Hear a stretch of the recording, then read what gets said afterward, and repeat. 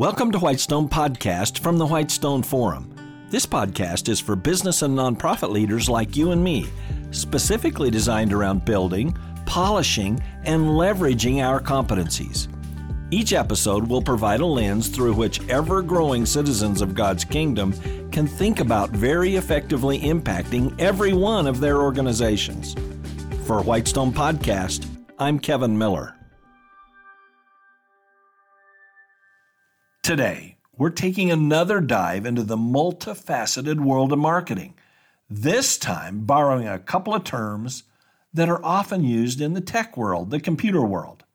So let's start with node. That's N-O-D-E, node.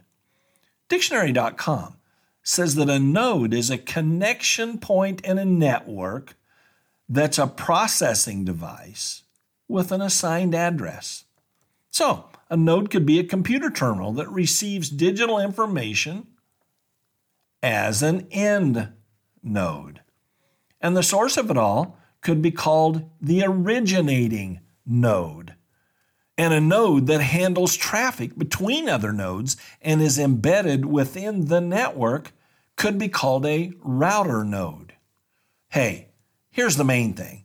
You've got to have effective nodes to make the whole setup work well. Now, all these nodes are part of a network, and boy, oh boy, does the modern era now have just oodles and oodles of networks. And that's where you come in. Of course, you use the internet, a kind of giant network of networks. And sure, you use the World Wide Web on the internet. Of course, that's why you start a digital address with www.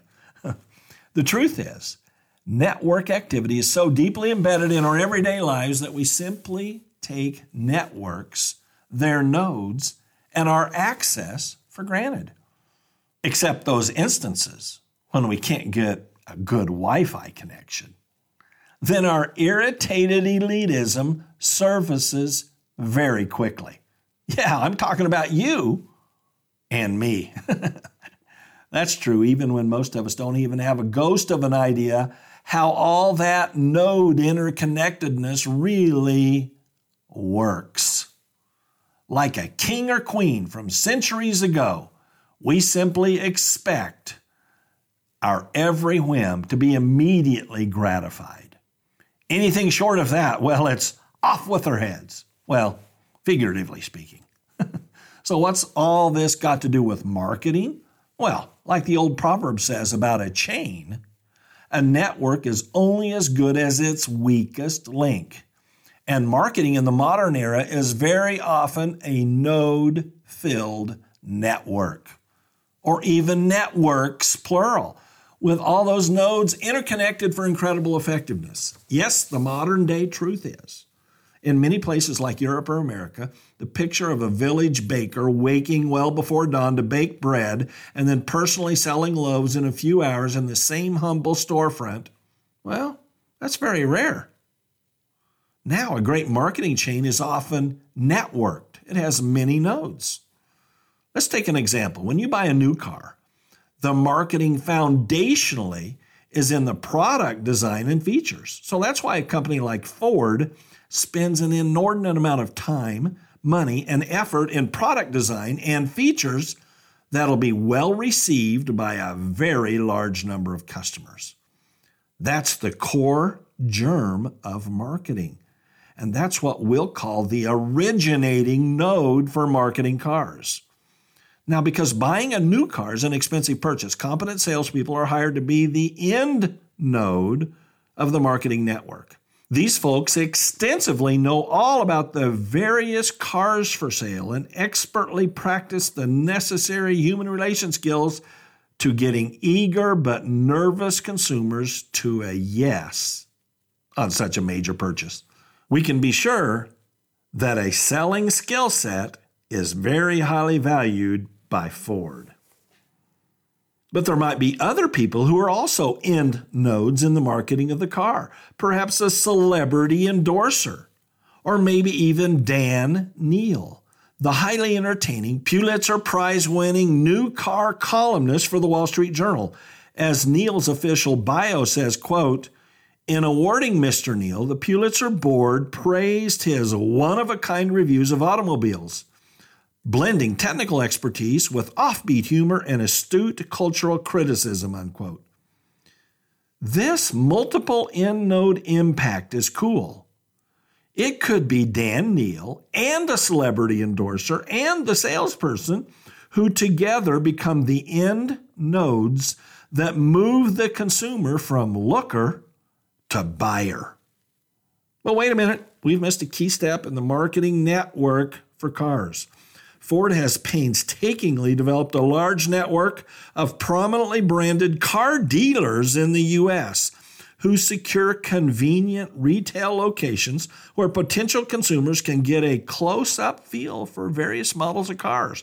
That's pretty much a router node in the marketing network, where the true consumer contacts, like the salesperson or service advisor making repairs later, can do their magic in securing, serving, and retaining the customer. And so it goes.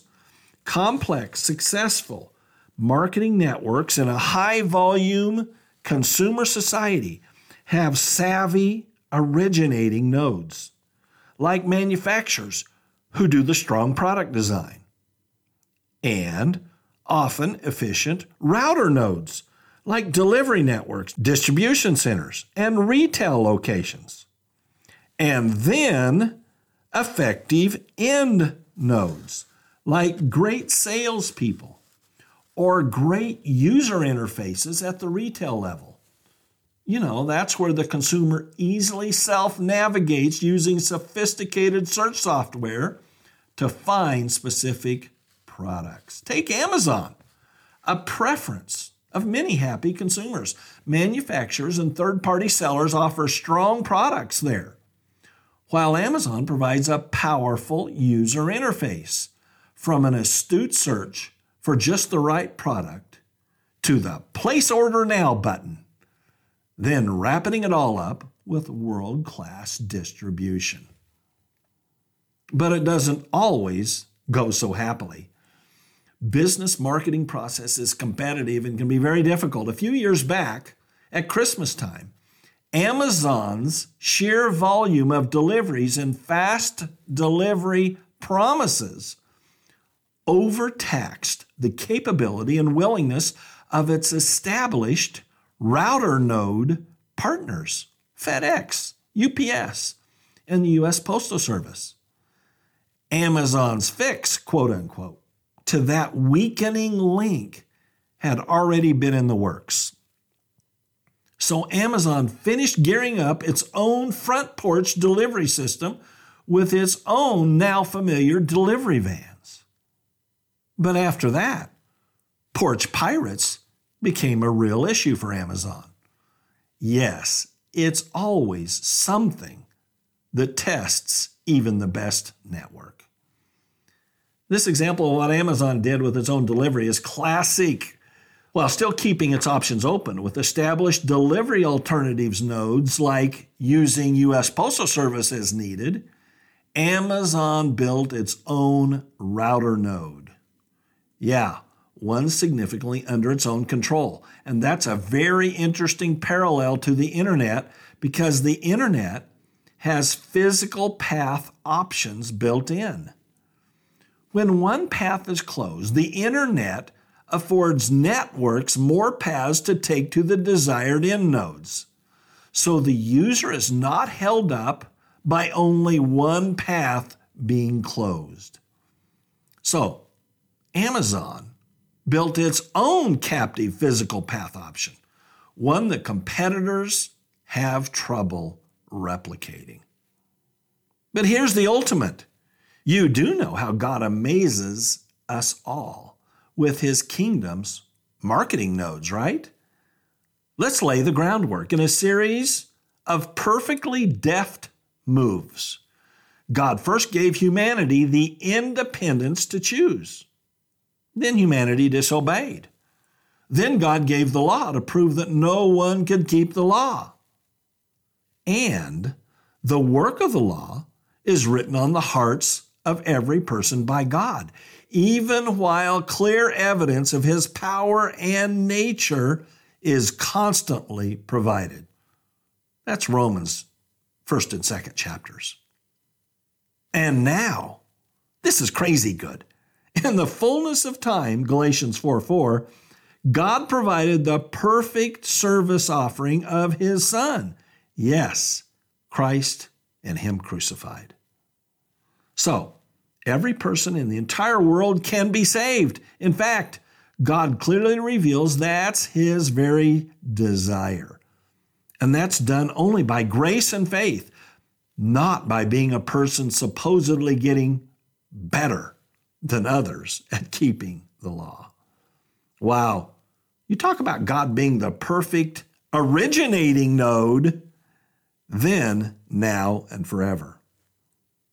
And kind of like Ford car dealerships, but clearly under God's direction, missionaries set up local churches from which disciples of Christ would be sent. You know, like Antioch, the famous missionary sending church founded by the Apostle Paul. These locations were clearly router nodes where believers would go to fellowship, to worship, to be disciples, and to be sent.